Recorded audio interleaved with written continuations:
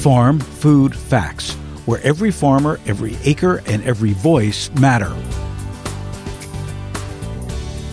Welcome to the Farm Food Facts interactive podcast presented by the U.S. Farmers and Ranchers Alliance for Wednesday, May 22nd, 2019. I'm your host, Bill Lempert. The month of May plays host to Mental Health Awareness Month, and this year marks its 70th anniversary, started in 1949 by the National Association for Mental Health, which is now known as the Mental Health America. Each year they select a different theme. For 2019, it is body image, how we think and feel about our bodies. Included in this year's toolkit are topics including animal companionship, spirituality, humor, work-life balance, and social connections as ways to boost mental health and wellness. Tamping Down the Stress Level on the Farm is an article co-written by Julie Murphy, Arizona Farm Bureau Outreach Director. She will join us to share what she discovered and reported on. Then Michael O'Gorman, Executive Director at Farmer Veteran Coalition, tells us about this important group that he founded and how they're helping bring a new breed of farmers to agriculture. Then later on in the podcast, we're joined by first-generation Tennessee farmer Matt Niswander, an ag advocate who by day is nurse practitioner working with farmers in the early mornings and at night is a working dairy farmer. Julie is Outreach Director for Arizona Farm Bureau and oversees all Farm Bureau's communication and outreach channels, including social media, public relations, marketing, and county outreach management duties. She belongs to Project Central's Class 7, the concentrated rural leadership program supported by the University of Arizona. This native of Arizona grew up on a cotton and alfalfa farm in Pinal County with three brothers and was in production agriculture with her parents until 2005. Her book, Fresh Air, talks about life growing up in southern Arizona in a rural environment. Julie, welcome to Farm Food Facts. Thank you so much, Phil. Now, you write that a strong majority of farmers and farm workers say that financial issues, farm or business problems, and fear of actually losing the farm impact their farmers' mental health. Now, according to a new national Morning Consult research poll, how are farmers dealing with this stress? It's got to be enormous. It is tough, and it's an important issue, and I'm glad that they came out with this study. One of the first things, though, that I want to highlight is mental health does not discriminate. It crosses into all demographics, professions, and ethnicities. But one of the things that I do believe is the circumstances in farm and ranch country right now, and I call it the perfect storm. It's the low commodity prices, the catastrophic weather that we're experiencing right now in the Midwest, and trade wars. You layer that on top of mental health issues in general, and all of a sudden you have these added, what I want to call circumstantial stress to basically intensify the problem. And it's obvious, it's evident, and it's important that we address it. And also, to add to your list of inputs here, you have farmers who are working 20 hours a day. So physically, they're run down. And then you throw all the things that you said on top of that. Oh, my God, it's horrible. How much of a stigma, though, is it on our farms and ranches to even talk about mental health? Well, as Morning Consult indicated in the study, there is still a stigma. But one of the things, and I want to give her props because I think she gave some great insight, is this Ruth Tudor Markham, and she's with the North Carolina Agro-Medicine Institute. She advises that there's clear signals specific to farm and ranch families that can be identified, which I thought was very valuable. But her biggest thing is communication is not weakness. And so because there's a stigma that still exists in farm and ranch country with it, at least if we get to that first step of communicating, we might override some of that stigma that still exists amongst our farm and ranch families. So one of the farmers you met with was Sherry Saylor. She suggested that farmers actually give more attention to their animals and their crops than they do to themselves and their families. When she told you that, what was your takeaway? It was confirmation to me, having grown up on a farm. Sometimes, we're 24/7 in agriculture, it seems like, especially if we also have animal agriculture. And one of the things I remember just partnering with my parents is that you really couldn't shut down. When you're in the midst of production, whether that be planting or harvesting, you're in the midst of all of it and you really can't stop. So when she said that, it was confirmation to me of my personal experience. Now, you mentioned that they came up with some highlights to really look at farmers and ranchers and see how stressed they are and the telltale signs of a mental health crisis. What are a few of the top ones that she listed that you came away with and were very impressed with? Yes, and this is what is so valuable is they're specific to farm and ranch country. So things such as the decline in care of crops, animals, and farms. If there's a deterioration of personal appearance, now that may happen with somebody else in another profession, but it's certainly another signal here in farm and ranch country. Increasing life insurance, withdrawing from social events, family and friends, a change in mood and or routine. It can also deal with an increase in farm accidents. That's certainly specific to the agriculture industry. The family shows signs of stress. There's increase in physical complaints, difficulties sleeping. So there's a whole list of things that are kind of specific to our industry, but other industries also. But here's some of the other verbal cues that I think are really interesting. And it goes back to what Tudor Markham said about communicating is you hear, maybe the primary breadwinner for that farm that he or she is feeling trapped, that there's nothing to live for. Another cue might be that my family would be better off without me. I don't want to be a burden. So as family members on the farm, if we hear those kind of statements, that's when we begin to communicate and be there for that individual who's feeling that stress. Well, Julie, thank you for a fabulous article. Everybody needs to read this and highlighting a very important issue that agriculture faces today. And thank you for joining us on Farm Food Facts. Thank you, Phil.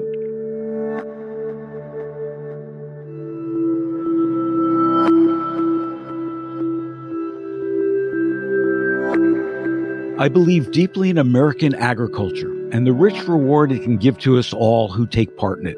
Sharing that opportunity with men and women coming home from war has been a wonderful and humbling experience. Michael Gorman, the founder and executive director of the Farmer Veteran Coalition, said that, and he joins us today on Farm Food Facts. Michael began farming in 1970. After 20 years in 1990, he was hired to run the first organic farm in Salinas, California, which became the country's leading grower of packaged salad greens. He then went on to lead growing for the Earthbound label and in 1998 began developing 1,600 acres of intensive organic vegetable and herb production in the northern half of Baja California for Jacobs Farms Del Cabo, including 30 acres of indoor tomatoes. Then, in 2008, he left his job, a very big job, to create the Farmers Veteran Coalition out of the back of his pickup truck. Michael, welcome to Farm Food Facts. Thank you for having me, and I'm glad to be here. Well, Michael, what gave you the idea to create the Farmer Veteran Coalition? I think the inspiration was on 9/11. That was definitely a day that changed all our lives. For me, my oldest daughter was at Ground Zero. She worked directly across from the building facing the Twin Towers. She got out with just the trauma of being there. But within a week, my son put on a uniform and joined the U.S. military. So I was inspired to do something to help the veterans. And in 2006, a study came out from the Carsey Institute, a University of New Hampshire, that showed the disproportionate number based on the fatalities of those in Iraq and Afghanistan were now coming. Our all-voluntary military was now disproportionately coming from our most rural communities. So that was just a light bulb went out, and I thought, I bet those men and women would like to come home and find careers in agriculture, and maybe I could help them do that. Absolutely. You couldn't have better motivation than that. Well, when you were also able to secure significant funding from the Iraq and Afghanistan Deployment Impact Fund, which was handling at that time the nation's largest private donation made on behalf of American veterans. How did that make a difference in what you were doing? Oh, I think it put us on the map. That fund was significant, and there were 50 groups that were vetted and put into that organization that formed the Coalition for Iraq and Afghanistan Veterans. And we came along a year into that proposal. But the woman that was doing the vetting heard about what we were doing, and it resonated with the funder, and it resonated with her.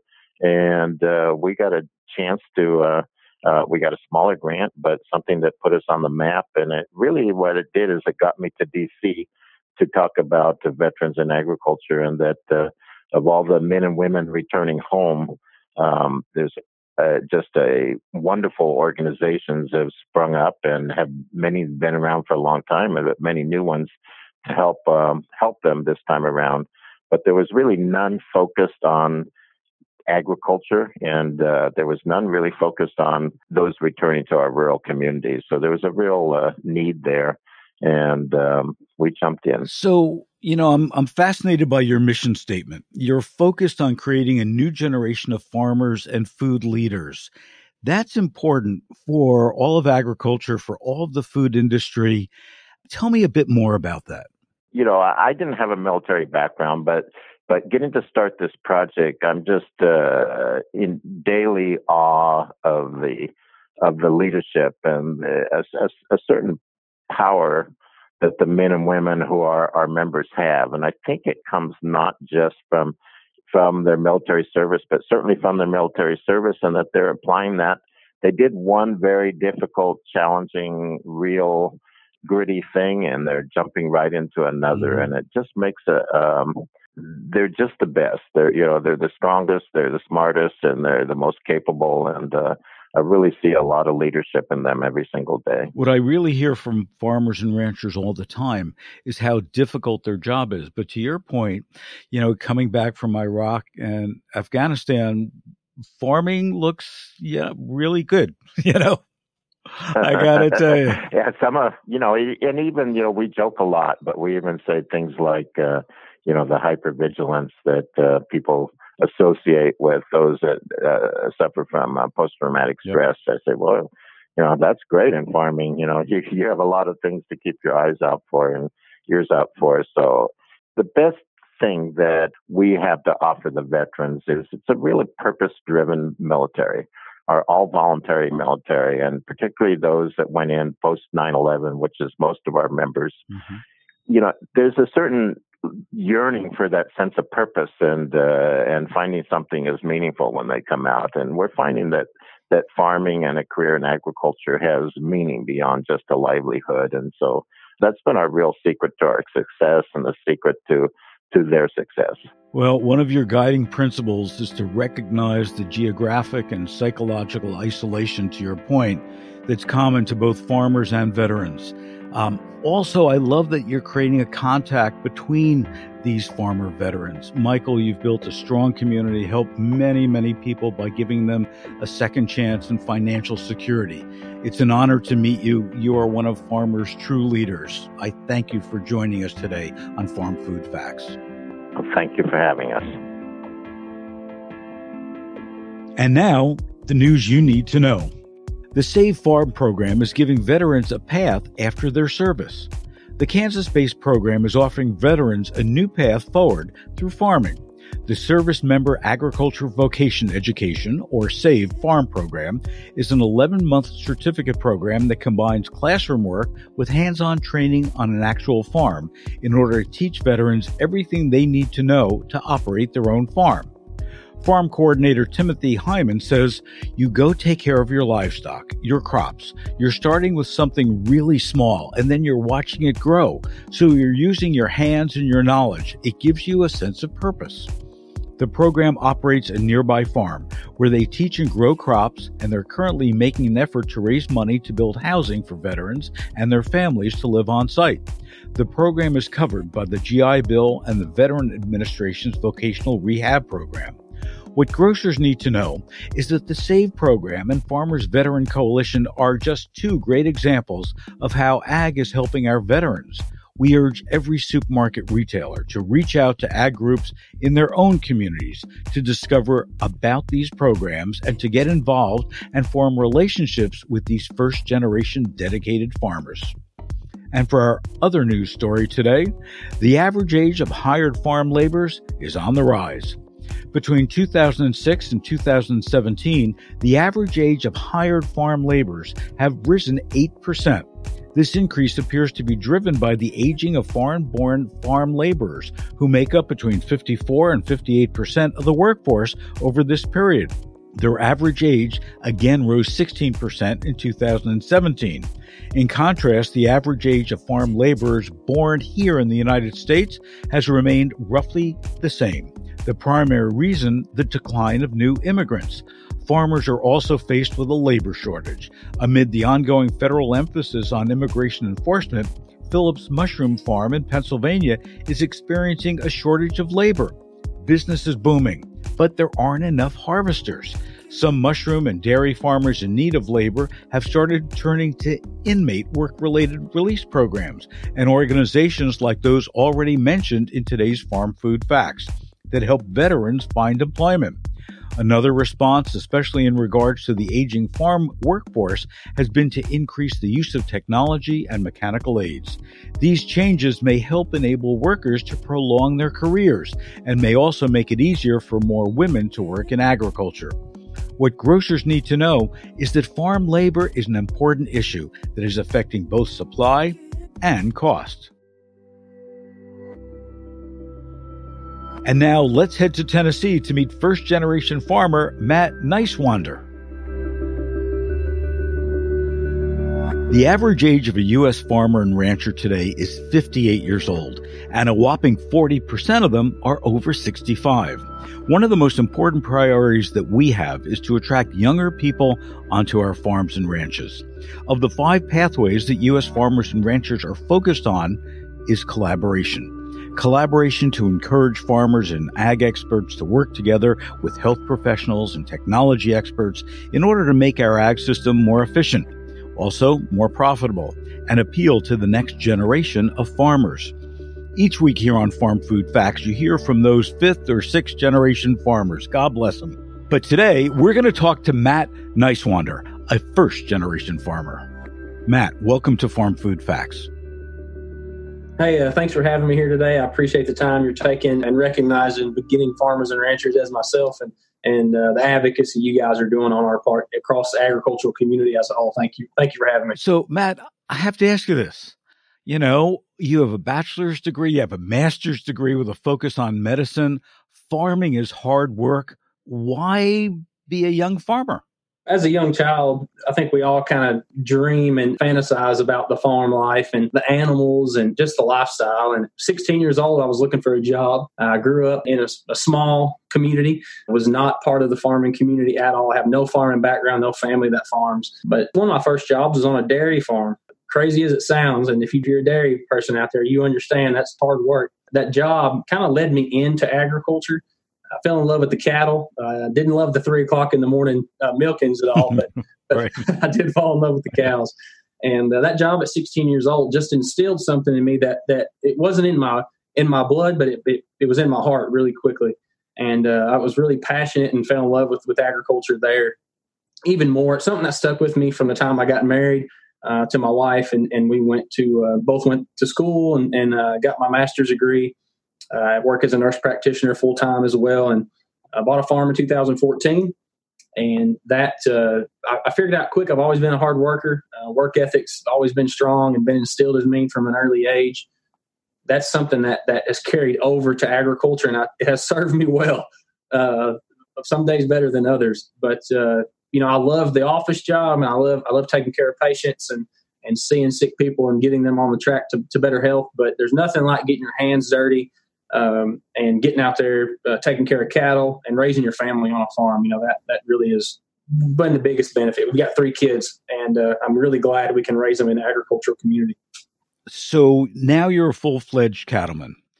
But as you said, you started from scratch. This is a big investment. How are you able to get started, get the money, and make it happen? There's several barriers, some that I anticipated, but some that I didn't anticipate and really couldn't prepare for. Some lessons you just got to learn on your own. You can't read from a book, and somebody really can't tell you.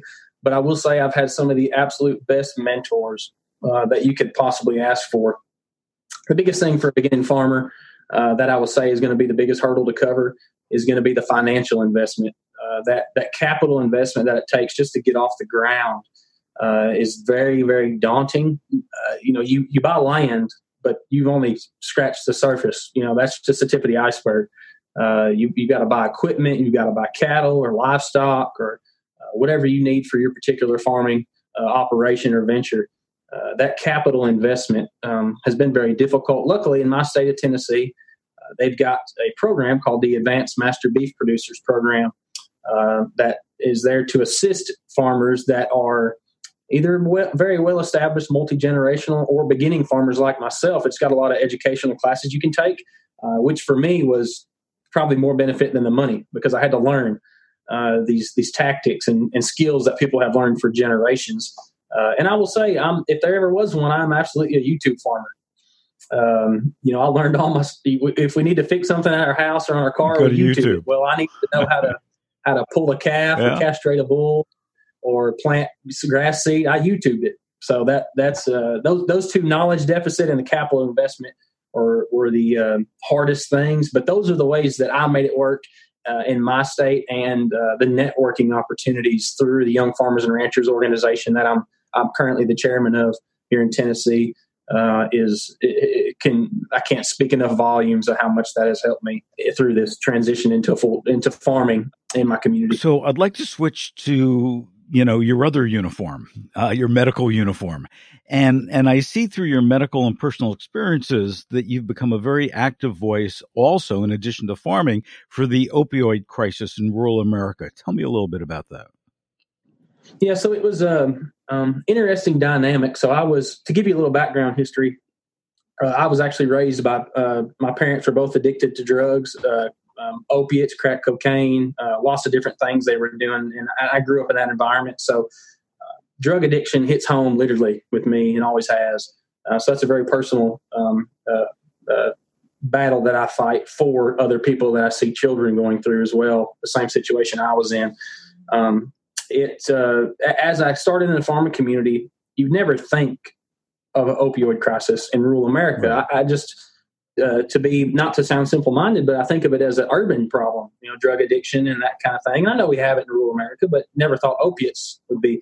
Well, as I got to studying and researching and going through my medical degree and eventually graduating and taking care of patients, I began to find out very quickly that opioid prescribing in rural America was much, much higher than that of urban America. And specifically in Tennessee, we're unfortunately not proud of it, but we're at the top of the charts a lot of times for opioid prescribing.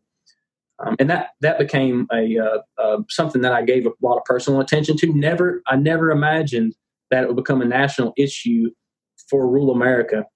Places like Farm Bureau and the National Farmers Union taking that on as a task to combat the opioid crisis. So as I sit in my office and take care of a lot of the farming community, they come and see me. I wear my boots to work, and I work cows before I come to work and work cows when I get off work. These farmers come in and farmers get hurt exponentially higher than any other career path in the world. So they're seeking medical care in emergency rooms and local primary care physicians' offices like mine. And a lot of times opiates are prescribed, and people just don't understand that opiates are addicting or can be addicting. And the same as an opiate has the same response in your body as you using heroin. And if I told you that before you received your pain prescription for a broken bone or something like that, you would probably think twice before taking that medicine. And that's the message that I'm trying to get out there. Make an informed decision, understand the risk you put at yourself. It takes 3 days to get addicted to these opiates. When you get a prescription, it's typically 5 days or more. So that's the information we're trying to share on a national level. So May is Mental Health Awareness Month. What would you like all farmers throughout the nation? What would you like, food companies? What would you like supermarkets to understand about mental health awareness? Mental health in rural America is a huge problem. I think we could point the finger at a lot of different things, but I think it all comes back down to one issue, and that's the lack of resources in rural America for mental health services. I just had a discussion last night with a psychologist friend of mine about trying to get a friend of ours access to a therapist in our area. And we come to find out that it's 3 months before you get these patients that are in a critical stage of their life to get evaluated, just to get checked out, and then get some treatment. Well, if somebody comes to you into my office to see me, they usually don't catch it on the front, and they wait till they get where they can't handle it themselves. They try to either self-medicate or self-treat, which goes right back to the drug addiction problems. They try to self-medicate with these drugs, and then by the time they get to me, they're really past crisis mode, to be honest with you. And if I can't get them in for 3 months, that ties my hands. That puts them at risk for suicide and all kind of plethora of issues. We've chosen to highlight that along with the opioid crisis because, like I said, a lot of these people with mental health disorders choose to self-medicate because they have no access to treatment. They don't have the finances to get to a larger facility hours away, and not having those resources or support systems, they're left to tread water and fend for themselves. Well, Matt, you're a true leader. I applaud your medical practice. I applaud your farming practices. Wish you all the best, and thank you so much for joining us today on Farm Food Facts. Yeah, thank you for having me, and please feel free to reach out to me if you ever need anything in the future. We will. I am sure we will. Thank you. For more information on all things food and agriculture and to listen to our archives, please visit fooddialogues.com under the Programs and Media tab, and visit us on Facebook at U.S. Farmers and Ranchers or on Twitter at USFRA. Until next time.